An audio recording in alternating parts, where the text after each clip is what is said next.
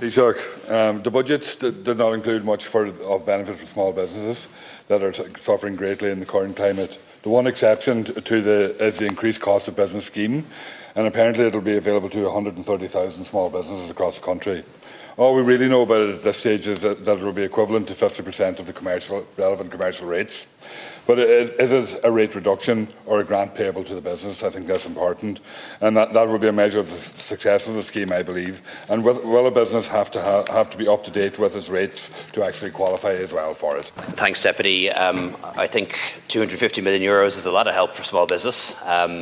The amount that's allocated to Minister Coveney and his department is roughly double what was spent in the end on TBES. So that will give you an indication as to the level of support that's being provided to small business.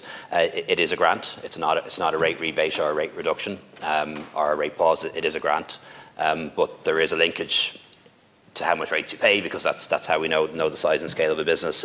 And I know Mr. Coveney, Mr. Killeary are very keen to have that scheme ready and have answers to all those questions and have the money paid out in the early new year.